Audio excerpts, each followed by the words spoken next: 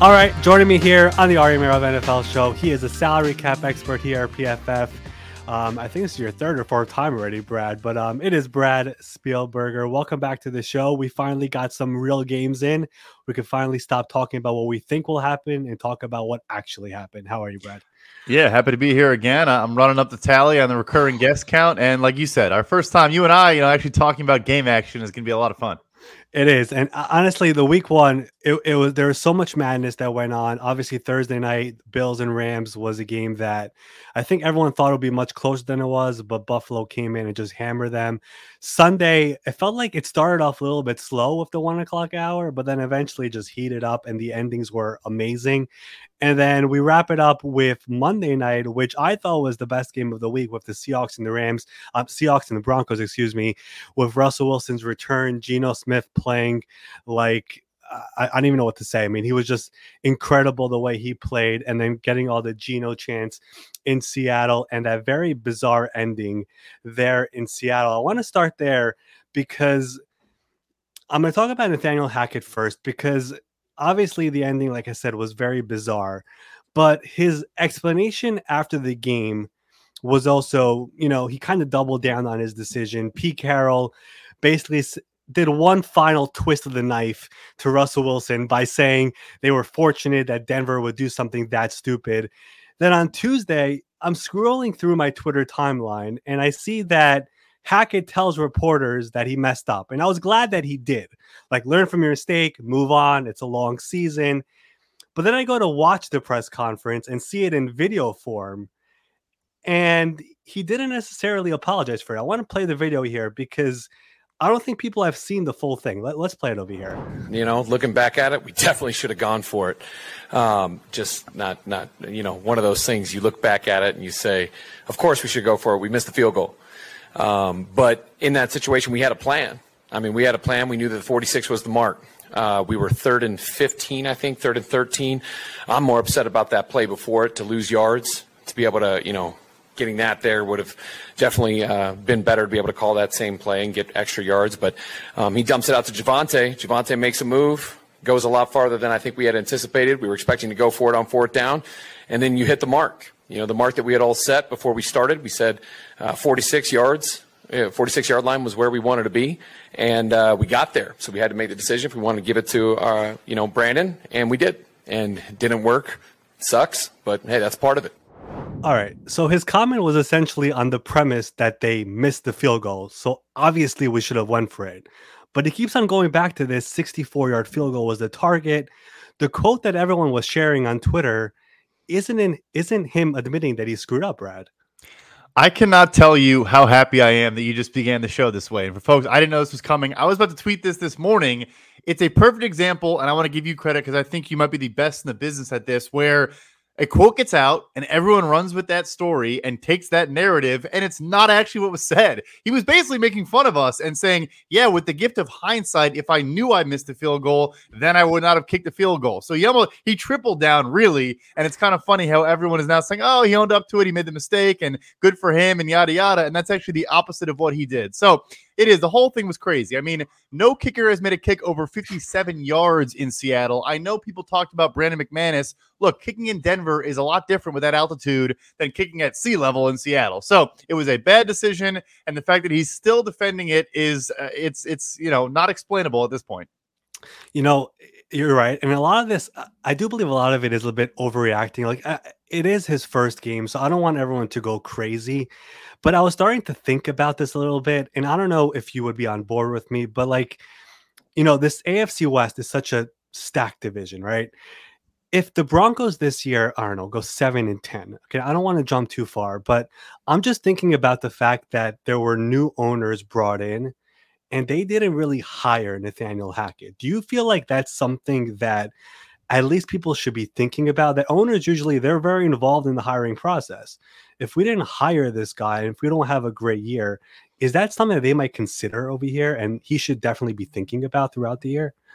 That's a really interesting point. They did try to say they were going to be more hands-off maybe than other ownership groups, and maybe we take that at face value, but it's hard to gauge. I will say, I guess the one counter is, if I remember correctly, and I'm sure you do, they were like one of the first teams to be active in their coaching search. They really got after it. They brought in a ton of different candidates. They basically interviewed the entire Green Bay Packers organization and landed on Nathaniel Hackett. So I think he has familiarity with GM George Payton, and I do believe ownership that they're going to let him truly run the show. But it's a great point. I mean, money, one of the bigger issues is, hey, we don't want to pay this coach's buyout and then pay another coach more money. That's not actually an issue in Denver at this point.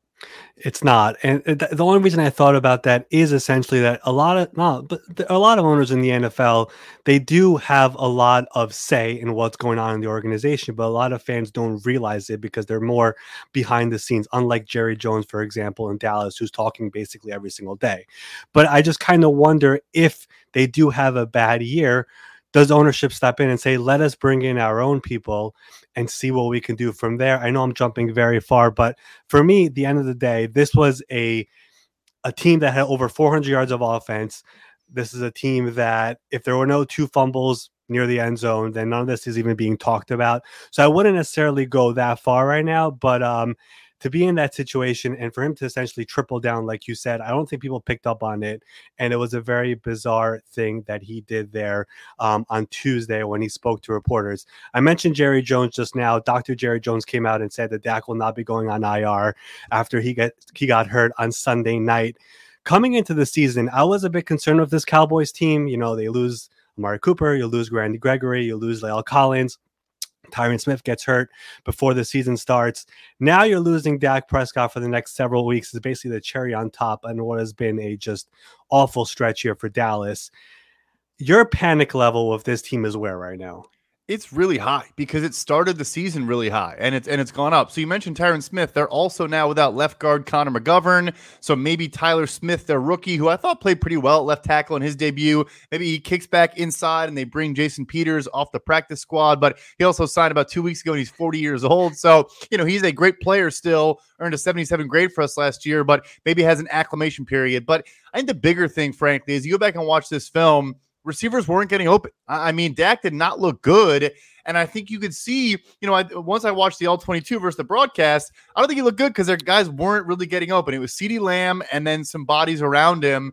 And that was the concern with losing Amari Cooper, Michael Gallup not healthy, losing a guy like a Cedric Wilson. My panic level for them is really high. Yeah, I mean, it's been such a bad stretch for them. And Jerry Jones has been doing a lot of the talking in the media, and he's had this thing over the last few weeks where he's been very positive despite everything going the wrong way for them. But I just wonder, like, Cooper Rush, he won a game last year when he started against the Vikings. If, let's just say, he only misses 4 games, which I doubt, I think it'll be probably closer to that 6 to 8 week stretch. How much do you think people are going to be talking about the whole Mike McCarthy thing? Because now that Dak is out, I guess he has that built-in excuse. But everyone out there is going to eventually bring in the Sean Payton element. And I don't know how much you've been watching Fox this past week, but Sean has been doing a lot of TV. And he's mentioned numerous times that he will be back in coaching. Do you feel like this topic will eventually really start heating up there in Dallas? I do, and it's unfortunate because it's probably not particularly fair to Mike McCarthy that you got the roster and then his quarterback, who kind of is supposed to lift the pieces around him, but it's an easy out, right? It's a safety valve where Jerry Jones can just point at the record and say, yeah, we had high hopes. We thought we were going to be good this year, even though they're 30th in cash spending in the NFL this season, and just kind of scapegoat Mike McCarthy. I think it works in that direction, even though it's not necessarily fair. I mean, Cooper Rush, they cut him and had no concern about him going anywhere else on cutdown day. And now they're like, oh yeah, we'll start him. He's fine. He'll be great. Dak will be back in a month, which I agree with you. Sounds a little bit unrealistic. So yeah, they're kind of laying the groundwork, it feels like, already. The Dak injury, I feel like, should be another reminder to teams about the importance of having a backup quarterback. I don't really know why, but I look at how Philadelphia has handled it, from Carson Wentz to Nick Foles, Carson Wentz and Jalen Hurts, to Jalen Hurts now and Gardner Minshew.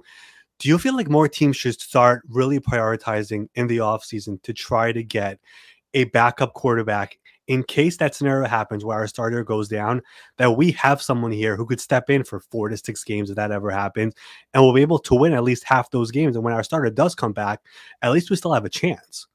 I think it has become one of the more underrated, important positions on an NFL roster. And I will say this, there's context. So if you're rebuilding or, not a contending team, maybe you don't spend extra money on a backup, maybe it's all right. We'll be fine with a journeyman type of guy who's playable. But if you think you have playoff expectations, what Dallas obviously should coming into this season in a weak NFC, here's an example. Minnesota Vikings, they also had two guys they did not think were good enough in Sean Mannion and Kellen Mond. They trade a 7th round pick to the Raiders for Nick Mullins. And now if Kirk Cousins has to miss a month or whatever, you have a solid backup quarterback. I'm not saying you have to go out and trade for Jimmy Garoppolo. I think people are overreacting as well. But having one of the better backups is an underrated, important aspect of roster construction for, a team like Dallas this year.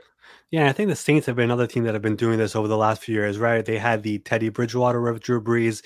They had Drew Brees and Jameis Winston. Now it's Winston and Andy Dalton. In case something happens, obviously last year they went through 4 quarterbacks, which obviously hurt them, where they didn't make the playoffs, even though they had 9 wins last year. Now this year, in case anything happens to Jameis, at least they have Andy Dalton there, who I think is a respectable backup there in case anything happens. Definitely something that I feel like it should be prioritized more, and I guess Dallas is one of those teams feeling it right now. The NFC East, Dallas is the only team with a loss right now. The Giants, the Commanders, and the Eagles all win in week 1. The Giants beat the Titans. Speaking of Tennessee, I feel like one of the injuries that happened during camp that nobody talked about that much was the Harold Landry injury. Tears his ACL. It happens. And I feel like nobody brings it up anymore. And that was a gigantic loss for them. Obviously, re-signed there this offseason, 5-year deal, over $80 million. I think he was up there in the league in total pressures last year. Do you have any concerns with this Titans team? Also traded A.J. Brown. Their number one receiver is Robert Woods, coming off a torn ACL. We just mentioned they lost Harold Landry. Any concern with them? No doubt about it. I actually wrote a piece before the season began about NFL futures I liked for this season, and the Titans to miss the playoffs at -120 was in that article. I think there are issues that run pretty deep in this team. And then you mentioned Landry, and folks might say, hey, he's only like an above average graded guy for you guys. You got to remember, he is an Iron Man. He has played more snaps than any defensive lineman in the NFL over the last 3 seasons by like 400 or 500 snaps. The guy does not come off the field. So it's a volume thing. He's good at everything. Maybe we don't think or we don't grade him out as great at any one aspect, but he's above 60 as a run defender, as a pass rusher, when he occasionally drops in coverage. Like, he does everything well. And yeah, I think Treylon Burks and Kyle Phillips actually both look pretty good in their debuts at wide receiver. But yes, I have concern about this team. Like I said, I don't know if they're a playoff team this year after earning the 1 seed just last year. Which is crazy to think about, right? I mean, like, number 1 seed to not making the playoffs, especially in that stacked AFC, which is easily the better conference from the 2. For them to possibly be in that scenario is crazy to think about. The AFC South as a whole, I mean, the Colts had a bit of a slow start, end up having a chance to win, end up in a tie. I don't know about you, but I feel like the Jaguars and Texans, which were always those free wins these last couple of years, I don't think they're as easy wins as people are thinking about anymore. Not at all. I mean, you look at the Texans, I think they had a underrated, really strong offseason, both in free agency and in the draft. They're still a couple years away. They had the lowest, season win total of any team in Las Vegas at 4.5. And I'm not like saying they should be, viewed in a better light, but you add 2 first-round picks in Kenyon Green and Derek Stingley Jr. I like Steven Nelson as a free agent signing. Jerry Hughes was our second highest graded defender in the NFL, had 2 sacks, at a 93.6 grade. And everyone always talked about he was a high-pressure, low-sack guy. That's what we talk about. Regression always hits, gets 2 sacks in week 1. So, yeah, I would say this. You put it perfectly. It's no longer a, skip it on the schedule. You can't say, all right, well, we'll get that game out of the way. We'll beat them by 10 and be hung over at the game, and then we'll focus on it. You can't do that. If you do it, you're going to overtime with the Colts and maybe losing that game. Yep, the Jaguars almost won the game against Washington. Houston really should have beat the Colts, kind of collapsed there in the second half, ending up in a tie. Let me go back to the NFC East for a second, because I mentioned the Giants before. I play this video, and we'll play it again over here, of Saquon Barkley when we were doing our Fantasy Sleepers episode. I had a really good feeling about Saquon Barkley because he's somebody who really never gives you headlines whenever he talks. But then he goes on this podcast. I forgot what it was called, but this is what he says. And this is a fiery, angry Saquon Barkley, which made me feel like he's going to go off this year, and he did in week 1. Let me play that video over here. Do I feel like I'm back? I feel like I'm better, to be completely honest. I'm older now. I'm 25.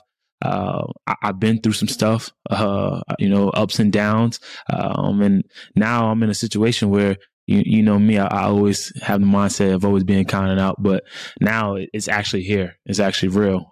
People are really counting me out. People are trying to write me off. And I don't really do it for the pleasure of others or making other people satisfied. I do it because I just want to be great. But now I have that extra motivation to push me to go out there and kind of just be like, you know what, shut everyone up. Because last year it was more like, dang, the game was taken away from me. I never had a season when I didn't go and play football. Now it's kill mindset. Now it's like, you know what, everybody, like I'm ready to go crazy, and I'm gonna let the world feel me. All right. He did go crazy in week 1 and 164 rushing yards, 30 receiving yards, had a touchdown, had the go ahead 2-point conversion. They get the win. And I guess let me first ask you this. How do you feel about the Giants? Because I know that roster is still not great. The new regime walked into a terrible salary cap situation, but it feels like that team 1 week in has kind of bought into Brian Daboll, which is very important because we really never felt like that happened with Joe Judge. We never felt that with Pat Shurmur, kind of never felt it with Ben McAdoo either. Week 1, it felt like these guys were really all in with him. Yeah, I got to give Dr. Eric Eager some credit. I think I was too low on them, and I'm not trying to overreact to one game.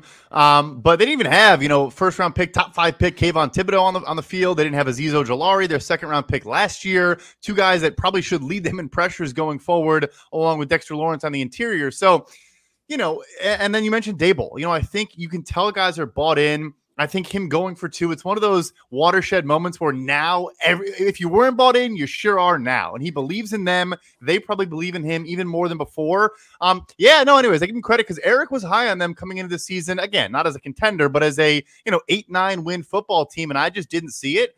But I think they can be. I think they have enough pieces. Adoree Jackson, some of the guys they brought in recent years that are still there, that are still quality players. They have depth at wide receiver now. Some injuries already to start the season. But, yeah, they're not that bad of a football team. And if Daboll can get the most out of Daniel Jones, they could be, a fringe 500 football team. So, yeah, coming into the season, PFF's strength of schedule, which isn't just based off record, had the Giants with the easiest schedule this year in the league. And looking at their schedule right now, I made this tweet and I got some flack for it, but their next 3 games are against the Panthers, the Cowboys without Dak, and then the Bears. And all 3 games are at home. I mean, those are winnable games, at least for them. I mean, we could see a scenario at worst 2-2, maybe 3-1, at best 4-0. I mean, this is a team that could at least be there and hey, they're winning games. Nobody expected this from them. And I've said this stat a million times. The Cowboys won the NFC East last year. We just spoke about it. Feels like they're taking a bit of a step back. The NFC East has had a new division winner in 18 consecutive years. So if Dallas really is on the way out, we'll have a new one this year, whether it is the Giants, the Eagles, or the Commanders. Let me go to the other New York team with the Jets. This is a team that has been hammered by injuries from Zach Wilson, Mekhi Becton, Dwayne Brown is supposed to be his replacement. Jordan Whitehead today was announced he's dealing with a shoulder injury, probably will not play in week 2 against Cleveland. Your thoughts on the Jets? Because Robert Saleh is somebody who the fans were very excited about. He has all these great quotes. For the first time after Sunday's game, I felt a level of frustration from Jets fans with Robert Saleh. What do you think about them?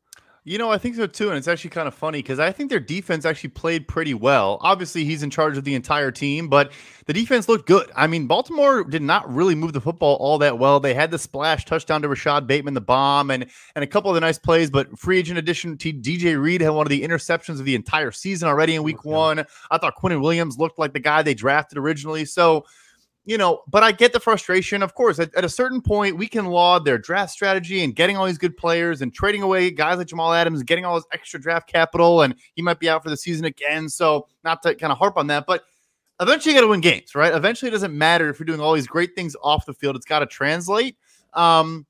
It's tough. I mean, this is probably an argument again why playing in the preseason, there are risks. I know a lot of folks pointed out the teams that didn't play guys in preseason did not do particularly well in week 1.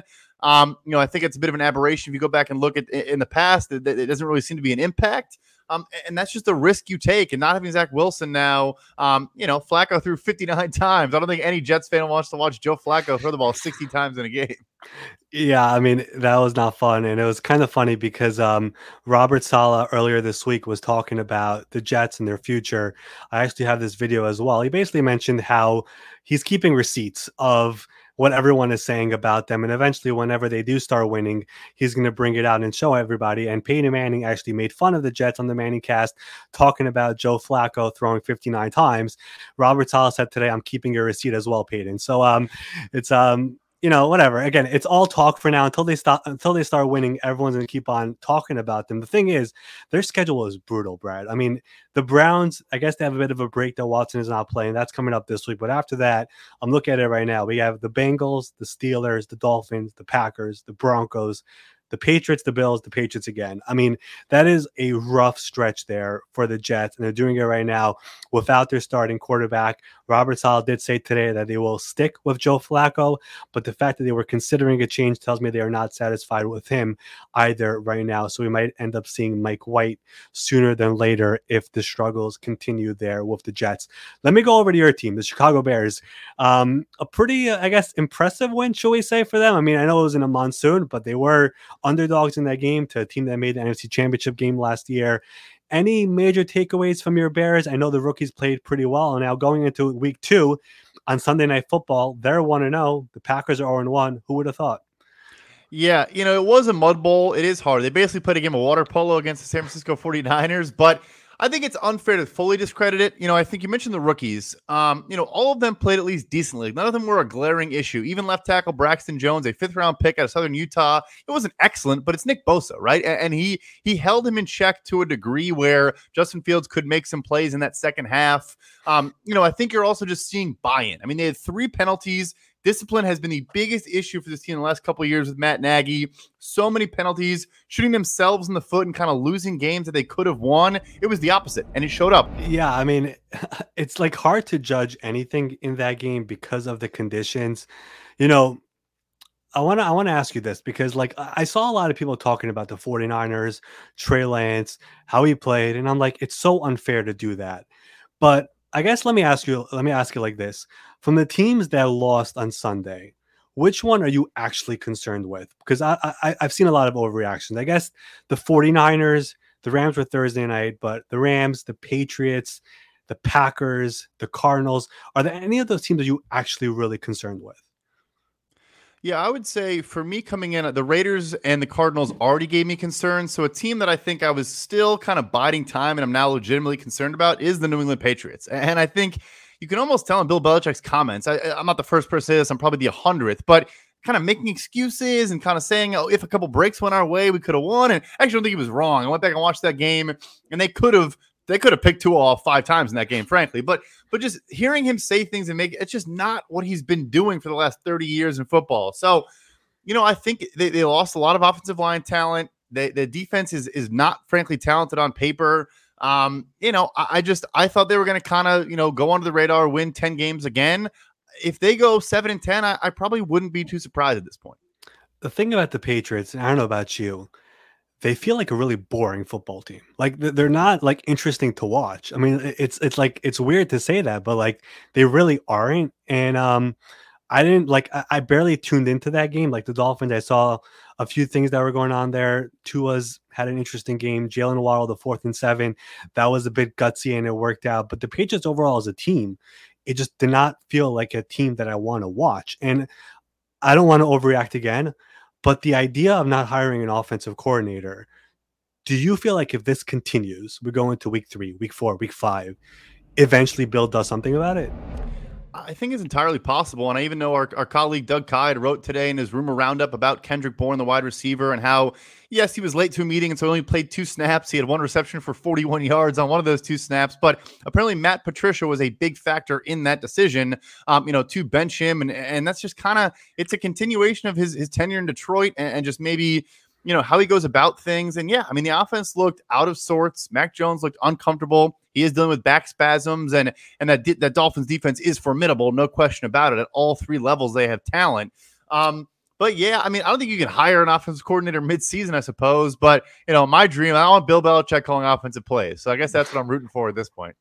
Yeah, we'll see what they do. But like I said, I just was not that entertained by the Patriots in that week 1 game. Let me ask you this. Anything major surprise you from Sunday, from week 1, whether it's a team, a player, a unit, whatever it is, and you'll be keeping a close eye on them here going into week 2? I'll give one as well after you. Yeah, sure. I think I guess one example could be Minnesota. I had them as a playoff team that they were kind of projected to make the playoffs or kind of be in that mix, depending where you looked. But I think as they work Jalen Reagor into this offense as well, I mean, it's immediate results of what we expected, where Kevin O'Connell had Justin Jefferson lined up over Preston Smith, the edge rusher for the Green Bay Packers. Like, he was doing all the things that make it easy on Kirk Cousins, make it easy on this offense. And I think the surprise for me was just seeing it right away. Like, it didn't take time for Justin Jefferson to have 184 yards and 2 touchdowns. And if they can even grow and get better in this system as the season goes on, which I don't see why they wouldn't, young guard Ed Ingram out of LSU, second-round pick, I thought looked good as a run blocker, a little bit of issues in pass pro. But nevertheless, like, they may be ahead of schedule, and I think they could win 10, 11 games in the NFC.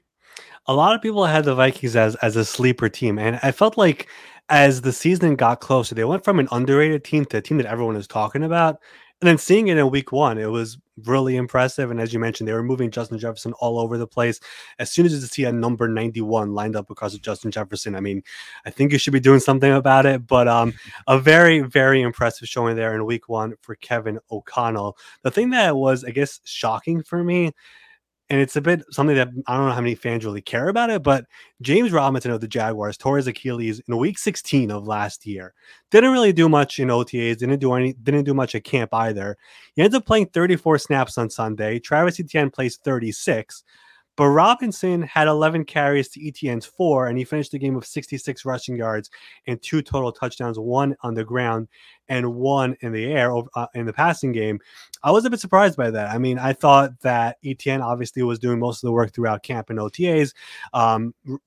Doug Peterson obviously inherited this running back room. I guess the guy who he was working with throughout camp and OTAs would be the guy he would go with. He was pretty heavy on James Robinson. He did speak to reporters today and said, this is what we expected out of James Robinson. I guess that this is the plan moving forward, that they are going to be using both of them split carries the way it kind of was there in week 1 for the Jaguars. All right, last thing here, and a bit of a fun topic. The Browns have a new midfield logo, Brad. I'm sure you saw this. It's an elf. That's how it looks like. It kind of came out of nowhere. Any thoughts on this? Because I had literally no reaction as soon as I saw it. My number one takeaway is not great ball security. Not really holding it high and tight. Kind of a loose football. It's right. You're not really holding it by the nose. It's kind of a weird way to hold the ball. But no, I think it's funny. I mean, their logo has been a brown helmet for like 30 years. So I guess this is their original mascot. Funny looking guy. It's something to to lighten the mood a little bit in Cleveland. But yeah, I'm with you. I'm not a strong reaction besides his lack of ball security. Yeah, I mean, that elf, for people who don't know, was the first ever logo in Browns franchise history. So there's the explanation behind it, in case people were wondering. But I got a text from a friend of mine when I posted this yesterday, and he said, if you're a casual NFL fan and you see this, you would be so confused by the entire Browns organization, because the team name is Browns, but their primary color is orange. But their fans are called the Dog Pound, but now they have an elf in the middle of the field. So like the whole thing is very confusing if you're a casual NFL fan. But it's much better than I guess what the Giants and Jets have with an NFL logo and no team logo. I know the Panthers had that for a while where they had the NFL logo. Why do you not have your team logo there? Eventually they changed it when David Tepper came in. But a very interesting one. They'll debut it here on Sunday against the Jets whenever Joe Flacco comes back to town to play against them. All right, Brad, I want to thank you for coming on. Everyone can follow you on Twitter. It is at PFF_Brad. Everyone can find you as well on Mondays, Wednesdays, and Fridays now on PFF Wire with our colleague Doug Hyde. You guys go through all the news, all the rumors, and all of analysis, and much more. So check that out on the PFF YouTube channel, and I believe also on Apple, Spotify, whenever you listen to your podcast. So check that out as well if you want to hear more Brad. We will have have another guest here joining us in a second, so be there for that as well. All right, continuing on here with the Ari Merov NFL show. He is a former NFL executive, the co-host of the GM Shuffle podcast, does great work with VSiN as well. And he also has the Daily Coach newsletter. It is Michael Lombardi. Michael, thanks for coming on after an eventful week one, I would say. Thank you, Ari. I appreciate it. It was a great week one. I mean, football's back. That makes it great. Yeah, I mean, people have been waiting since February. There's like, whenever we get the 100 days away, 50 days away, everyone has those graphics ready to go throughout the off season. And then it finally hits, and like you see all the football tweets on your timeline, the injury reports and everything. And then you finally feel it, and then the games start happening, and it is amazing. And week one was really insane. I mean, there were so many upsets, a lot of underdogs winning, a lot of crazy endings. But I want to go before even week one started, because on Friday, the Lamar Jackson extension talks came to an end with the Ravens. He does not get a deal done with them. I guess put your GM cap back on. How do you feel about how Lamar has handled this, the Ravens have handled this, and the way all this has gone down, where he has been standing his ground with what he wants, even though probably other quarterbacks around the NFL have probably taken that final offer? You know, I think, look, it's hard to negotiate a contract with a player directly, and his mother. I think it's really a challenge, not because they don't know. There's really no way to really kind of sell your point to somebody other than he has a steadfast belief. So I think it's a really hard thing to do. He wants the full guaranteed, and certainly, you know, when he saw Watson get it, every quarterback wanted that. And I think ultimately Lamar is going to get another bite of the apple. I mean, he's so young, but he's going to have another time to get this contract. And, you know, for him, it really works out because they're going to have to franchise him. So we know how that goes. Just ask Kirk Cousins. So, you know, the only risk he's taking by not signing a long-term deal is injury. And that usually is why deals get done. The risk of injury far outweighs turning the deal down. Yeah, and you know, it was a 5-year extension worth over $250 million with 133 fully guaranteed. That was the final offer made by Baltimore. The Ravens and Jackson did a pretty good job of not having anything leak throughout all these negotiations. We don't have an agent, that usually happens. But now that the deadline was over and Sunday came, the numbers come out. Do you feel like that is something that Lamar Jackson might be upset about? Like, we agreed to keep this private, and all of a sudden, before kickoff, all these reports are coming out. Well, I don't know what was told between DaCosta and Lamar. I don't know, or Pat Moriarty and Lamar in terms of the mom, who was going to keep it. But you're right, it was pretty well tight-lipped. I mean, I was told a month ago that they were offering him a substantial package. And, you know, look, I don't know if it's fair or unfair. I mean, Lamar turned it down. He didn't think it was good enough. I mean, whether it's public or not, that's the reality. If you're embarrassed by turning it down and you want to keep it secret, then why did you turn it down? You know, I mean, it doesn't really, I mean, you turned it down. It wasn't good enough for you. Understandable. I don't know why you would be offended by people knowing what you turned down. Yeah, just one more thing on this topic. Is the Deshaun Watson deal officially considered an outlier around front offices, especially after the Russell Wilson deal, the Kyler Murray deal came in? And is that probably the reason why the Ravens never even considered going there, because those two deals came in the traditional way? Well, I think, you know, when you say yes to the Watson deal by the Browns, they're going to be trapped by that forever. Why would you give Watson a fully guaranteed and not give it to me? Whereas every organization operates under their own demeanor. They operate under their own set of rules. And I don't think the fans understand the way this rule was set up back in the 60s when NFL franchises were worried about not being able to make payroll, when we didn't have the TV money that we have today, or in the fifth. So when you guaranteed a contract that was past a March 31st deadline, you had to send that money to the league office as an escrow account so that the league had it so that, you know, you could make payment. We know that's far-fetched today, but they never changed the rules. So no owner wants to eliminate his cash flow by sending huge sums of money to the league office to put in an escrow account. It just doesn't. To me, the conversation should be, are the owners going to change this kind of rule that was set up to protect them from when they were certainly on the edge, of financial security. Are they going to change that? I doubt it. I don't think it's going to affect other teams because, what teams do, it doesn't affect what Mike Brown does. What teams do, it doesn't affect what other teams do. Your own team behaves in its own manner. Yeah, it's a very outdated rule. I think one rule that fans don't really know about, but it has been something that is one of the reasons why we don't see fully guaranteed contracts happening that often. I know, of course, a lot of owners were not happy with the Watson deal. Stephen Bishai, the Ravens owner, was the one owner who came out publicly and said that contract was wrong and it would make future negotiations with quarterbacks far more difficult. So we'll see where this goes come next year, assuming Lamar continues to have spectacular play the way we would expect him to. Let me go into some of these games here that happened in week one. I guess I'll start backwards with Monday night. I talked a little bit about this earlier in the episode, but ownership matters a lot in football. There are some that are hands-on, there are some that are not. The Broncos just got new owners.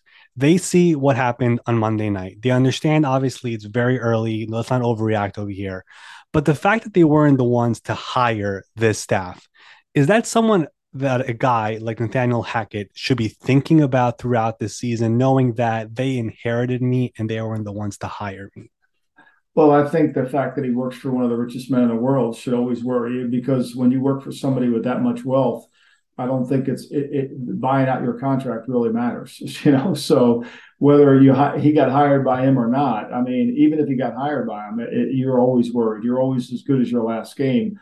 I think certainly there's a lot to unpack in that game, and the fact, to me, what I thought the biggest effect of that was it was premeditated. I mean, when Wilson came to the sideline, he took his helmet off before Buck or Aikman even announced they were going to kick it. You could tell they were going to kick it.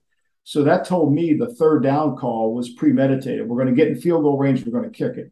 To me, that's the problem. That it goes back to my own theory of we're not trying to get into field goal range. We're trying to get into makeable field goal range, and to me, the way they move the ball, as easily as they move the ball, facing a 4th and 5 should not have been a problem because they moved the ball at will. Average per attempt was incredible. So I think it was a miscalculation, and they put all their chips into one place. And to me, common sense tells you we shouldn't have done that. Yeah, and everyone was posting the quote that Nathaniel Hackett said yesterday about, yeah, we should have gone for it. If people watch the full clip, he actually ended up, I guess, triple downing on the plan was to get to the 46 and kick a 64-yard field goal, and that's why we did it.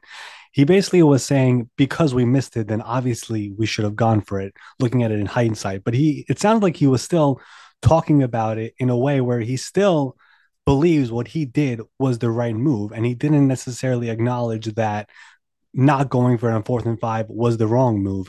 So I found that to be very odd, but it is pretty early in the season, like we just said, and they did have over 400 yards of offense in that game. If they don't fumble twice at the goal line, the situation probably never comes up. If they kick a field goal, they win the game.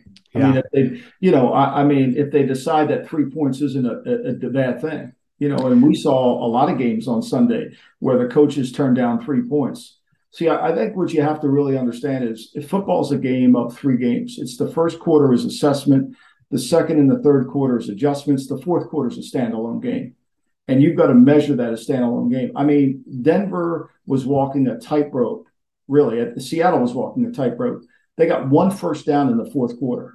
They had the ball for 4 minutes. There is who's in control of the game and who's in the lead. Those are 2 things you have to determine when you're watching a football game. Denver was in full control of that game, and they weren't in the lead. So to me, if they just kicked points, they were in control of the game. And if they would have added points along the way, I know they're in the 1-yard line. I know analytics says you have to go for it. Well, I think what's changed a lot since Doug Peterson initiated this back in 2017, I think teams are ready for 4th down now. I think teams are really prepared for 4th down. And I think it's part of a game plan. It's part of a game strategy. And so it's not as easy to go for it on 4th down as it was. I mean, Frank Wright really cost his team a chance to win the game because he went for it on 4th down. Now, maybe you could say Blankenship would have missed it. I don't know. It was a chip shot. Maybe he would have, maybe he wouldn't. If Pierce catches the ball in the end zone, they win anyway. However, that being said, the Buffalo game, he turns down points. The Houston game, he turns down points. I don't know how much tolerable Jim Irsay is going to be to lose games. The object of football is to score points and to win the game. It's not to collect yards. It's not to collect yards. It's to win. And when you turn down winning because you think the analytics say this, the analytics says it, but what does the game say?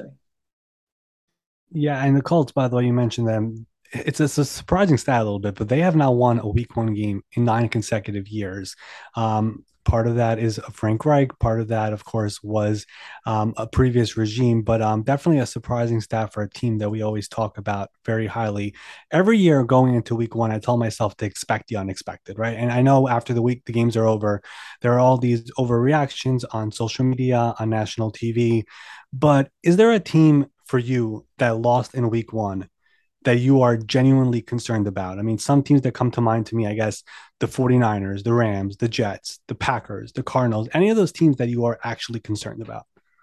Well, I think the 49ers are going to have to prove that you can win without a quarterback. I think Mike Martz's comments the other day about both Justin Fields and Trey Lance, have to concern you, especially coming from somebody who understands how to evaluate a quarterback. You can say whatever you think, and I have certain opinions of Mike Martz that are different than most. Mike can evaluate the quarterback and Mike can coach the quarterback. You don't find Mark Bolger. You don't take Kurt Warner, who wouldn't throw a pass in Green Bay if you talk to Ron Wolf, and turn him into a really good player and win that Super Bowl with the Rams.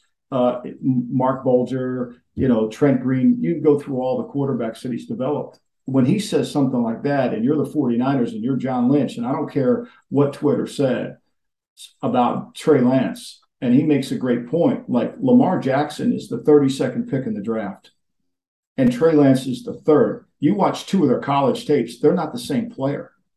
They're not the same player. Lamar had to sit in that green room for 32 picks. He was outstanding at Louisville, won the Heisman, and yet people scoffed at him. Meanwhile, Trey Lance is the third pick because Twitter had a momentum build for him. Way different. So I worry about San Francisco. I think they kept Garoppolo, which is smart. I really do. I worry about their team holding together because at some point, no matter how many captains that John Lynch and Kyle create, the team's going to look at the quarterback and say, we got to win. We got to win. So they're too good of a team to not win. And they gave away a game in Chicago that they should have never given away. I think when you look at the other teams that lost, I think every season there's always teams that don't start well. That, last year New England didn't start well. They played better in the middle towards the end, then they didn't finish well. So I think you have to be really careful before prejudging it. But it all comes back to the quarterback. Are you sure your quarterback's really good? Is Chicago sure that Fields is good? Is Lance good? I think that's what you have to ask. Yeah, I've said this before here on the show. I feel like the most comparable comparison, I guess, to Trey Lance would be what happened with Kansas City and Patrick Mahomes, where they both sat a year. But if you remember, after the year was over with Patrick Mahomes, they immediately traded Alex Smith. They didn't even wait. They did it during the Super Bowl week. In this case with Garoppolo, I know they wanted to trade him, but they ended up holding him until the end. I know part of it was because of the injury, but eventually they still kept him around, which tells me I don't know how confident they are when it comes to Trey Lance, especially when you have this roster. I guess, what is your 2 cents of how everything will end up unfolding there in San Francisco with Jimmy Garoppolo still in the building right now? And I don't know how fair it is to judge Trey Lance based off that game, considering the conditions on the field, but how do you see this unfolding here this year? I think it is fair to grade him on that game. It was a high-level game. He's playing against a defense that I don't think is elite. He stared down the receivers the fourth quarter. He had one third down. They converted 1 third down by pass. When it was fourth down, he missed receivers wide open. What Mike said is true. His footwork is not very good, and he's not an elite athlete. Now, can he get better? He's not ready to play yet. I think the difference between Patrick Mahomes sitting a year and Trey Lance sitting a year is the difference between New York and China. It's vast, okay? When you went to practice and you talked to anybody at the Chiefs, they all were talking about how great Mahomes looks in practice, how unbelievable he was on the scout team. You don't get that rhetoric out of San Francisco. You just didn't. Lance is a kid who's a young player who played one game at North Dakota State his senior year. He hasn't played a lot of football. He's not able to play a lot of football. It's not his fault. He's going to take some time. I tend to look the other way. I don't know why they're in a rush to play him. I don't know why they're in such a rush. play Garoppolo another year. You have him on a cheap contract. Lance, you got for 3 more years. What are you in a rush to prove? That you were right to make the trade? That Lynch and Adam Peters, the 2 guys who orchestrated the deal, were right? I think, to me, you're better off if you just let Garoppolo continue. I mean, Kyle's won 31 games in San Francisco with Garoppolo. He's won 7 without him. Do you feel like the draft capital that they gave up to get him, when they traded up to move up to that spot, they still didn't know who they were taking? Many people thought it would have been Mac Jones, ended up being Trey Lance. Do you feel like that is playing a major role here as to why they're essentially forced to go with him this year? I think, to me, and I've reported this numerous times, I think Kyle wanted Mac Jones. I think he got talked into Trey Lance. Now, they all deny that. They continue to deny that, and I know that they can deny it all they want. That was the idea. And I think that they felt like when they traded up to do what they did, they gave up way so much capital. It had to be Trey Lance. It had to be Trey Lance. And, they're going to have to justify it. Will he come out and play good against Seattle? Probably. Will he throw the ball? If his receivers are open, you can make throws. I mean, what I think fans don't really understand is sometimes the scheme makes the throw, not the quarterback makes the throw. And you have to evaluate teams in the fourth quarter when they know you have to throw it and the defense knows you have to throw it. Fourth quarter numbers are really important. I mean, Lance got 1 first down throwing in the fourth quarter. That's when he was behind in the game. They couldn't run. They couldn't do it. They were dominating the game as long as they could run it. Yeah, it was very interesting. We should also mention George Kittle did not play in that game as well. We'll see if he plays this week with that groin injury. You mentioned Mac Jones. I want to talk about the Patriots here for a second because you know Bill Belichick pretty well from all your years working with him. The whole thing of not hiring a real offensive coordinator and using Patricia, I don't know how big of a deal that is, but I felt like they were a bit of a boring offense on Sunday. Do you feel any concerns about this process they have in place right now? Well, I think you have to be. I mean, they certainly were a better team last year offensively towards the end of the year with Mac Jones than they were right now. I mean, I think they're trying to find their identity. They started out trying to be a outside zone team in the preseason. In the game against Miami, they went back to more direct runs, which they were more effective with. But I think their execution has to get better. Look, I think the design of the offense is coming from more than one person. I think Bill's intimately involved, and he should be. He's the best coach on the coaching staff. I think they have to get better production from their offensive line. There's no doubt. And they got to stop turning the ball over. I mean, they've lost 3 games in a row to Miami now. And each one of those games, Miami has created the turnovers. It's been penalties and turnovers that have cost them the game, and that's been a real issue every time they play Miami. I mean, they fumbled 2 times in the game. They gave up a touchdown. They turned the ball over early in the game. They're driving it down the field. They got a chance. And, Howard tips the ball to Holland and he makes a great play. So, look, they're a work in progress. There's no denying it. And I think that they made some progress from the summer to that game, but they still have a ways to go. Yeah, but one of the main reasons why the Patriots are in this situation is because Josh McDaniels went to the Raiders to become their head coach. He also brought your son to be his offensive coordinator there. What did you see in week 1 with that offense as they start working on getting everything to gel there? In New England? In Las Vegas. In Las Vegas? Well, I think their execution wasn't very good. I think when you really honestly watch the tape and you see what happened in the game, there was throws that Carr typically makes.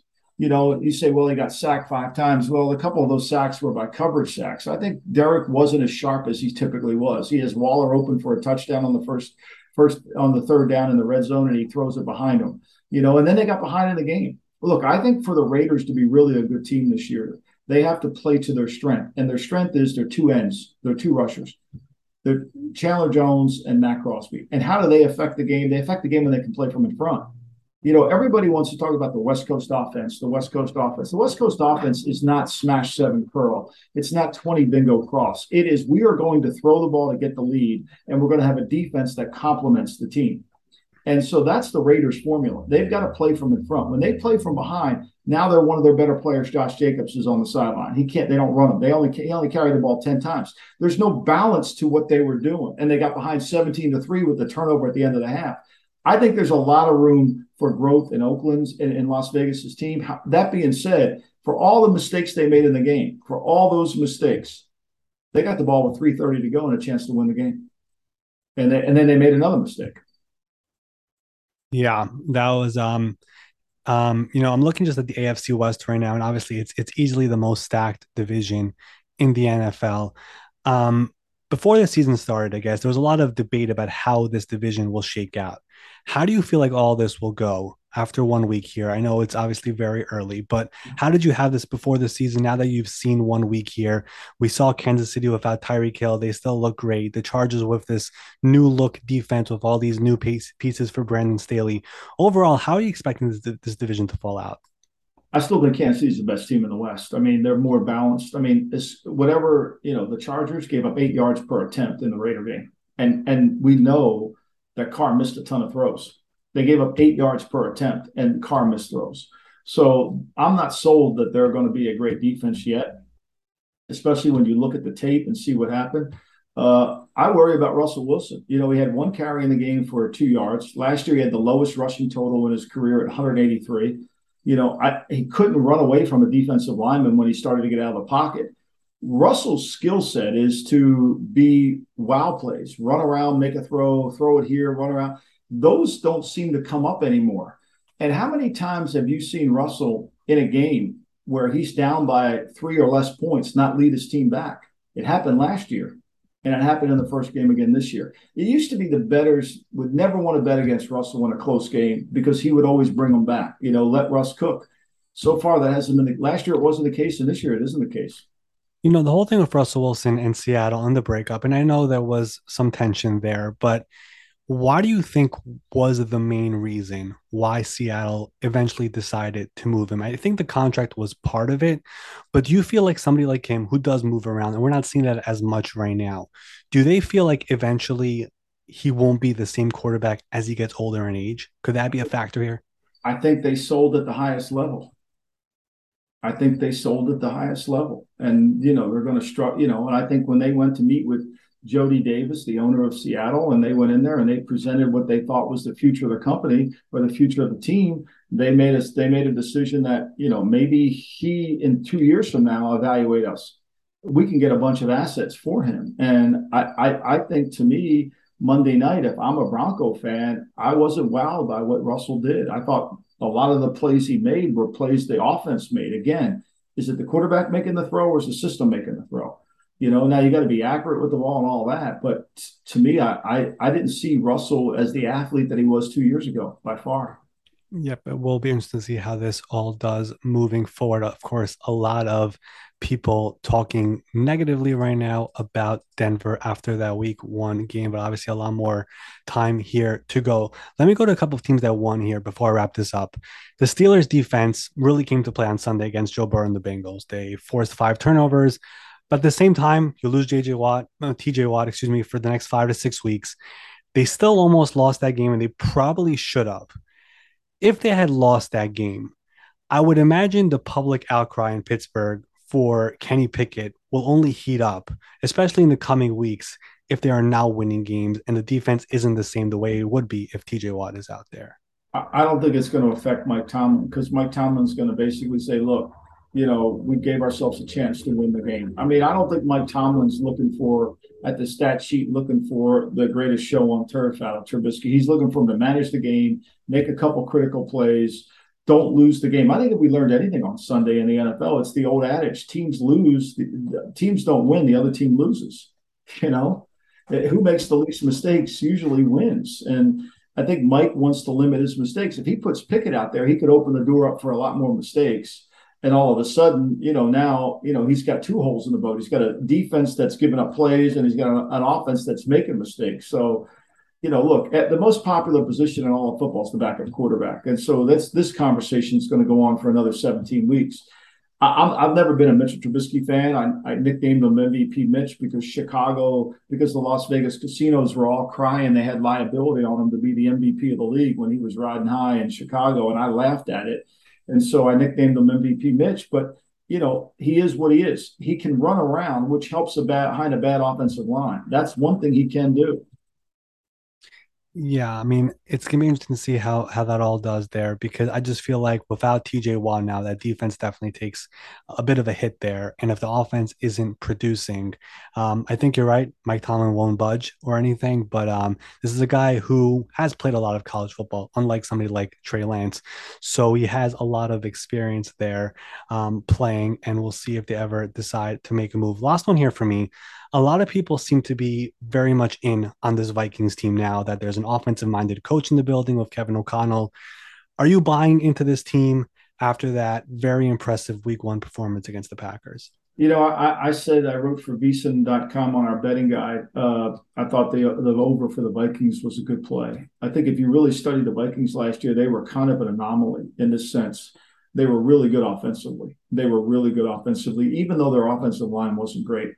They were the fourth best team in the National Football League on third down. They were one of the worst teams on defense, period. They were bad on first and second down. So to me, that's a fixable problem. And I think Ed Donatell has come in, lifted some of that tension that was in the room with Mike Zimmer off. And I think their skill players are so good and talented that it's hard to deal with them. I think they can move the football. They're going to move the ball on anybody. I mean, look, if Philadelphia plays the way they did against Detroit, Minnesota's going to move the ball, right? They're going to move the football. They're a good team. I think they were a better team than their 8 wins last year. Just like I thought Carolina was a better team than their 5 wins last year. Even people would laugh at that, but without McCaffrey and all those, a lot of close games they lost. So when you're looking at that, when you're getting ready to play the next season, you're saying that they're a better team if they add pieces. The thing about the Vikings is Kirk Cousins has dealt with Mike Zimmer, and we've heard a little bit of some tension there between those two. Do you feel like switching it up to an offensive minded guy, someone who will basically be a Kirk Cousins friend, I guess, there makes a difference for a quarterback like Kirk? Like some people could take criticism. Tom Brady could do it, right? Kirk Cousins, you got to be a little bit more buddy buddy with him. And it seems like Kevin O'Connell is that type of a coach. Do you feel like that makes a major difference for Kirk Cousins? I mean, I think it's probably a major, like any workplace. If you're constantly getting badgered, you don't want to go to work. I mean, it constantly becomes annoying. And I think, Mike was always trying to play physical, be tough minded. He always was crying for more runs. Well, you and I both know in the National Football League, if you run the ball, you're going to kick field goals. If you throw explosive passes for 25 yards, you're going to score touchdowns. We all know that. You need explosive plays to win, to score points. So, I think it's probably like anything. I think it was time for a change. And I still think Mike's a really good coach. I mean, for what he had last year to be fourth in the league on third down defense just shows you how good of a coach he is on the defensive side. Just don't think they did a good enough job offensively as they tried to find their identity. Yep, and the Vikings here this week will have the Philadelphia Eagles on Monday night, a rare doubleheader on Monday night coming up here this week. All right, Michael, I want to thank you for coming on. This was very insightful. Everyone can follow you on Twitter. It is at MLombardiNFL. Everyone should also check out the GM Shuffle podcast, your work on VSiN, and the Daily Coach newsletter. Thanks again, and let's do this again later in the season. Thank you, Art. Appreciate you.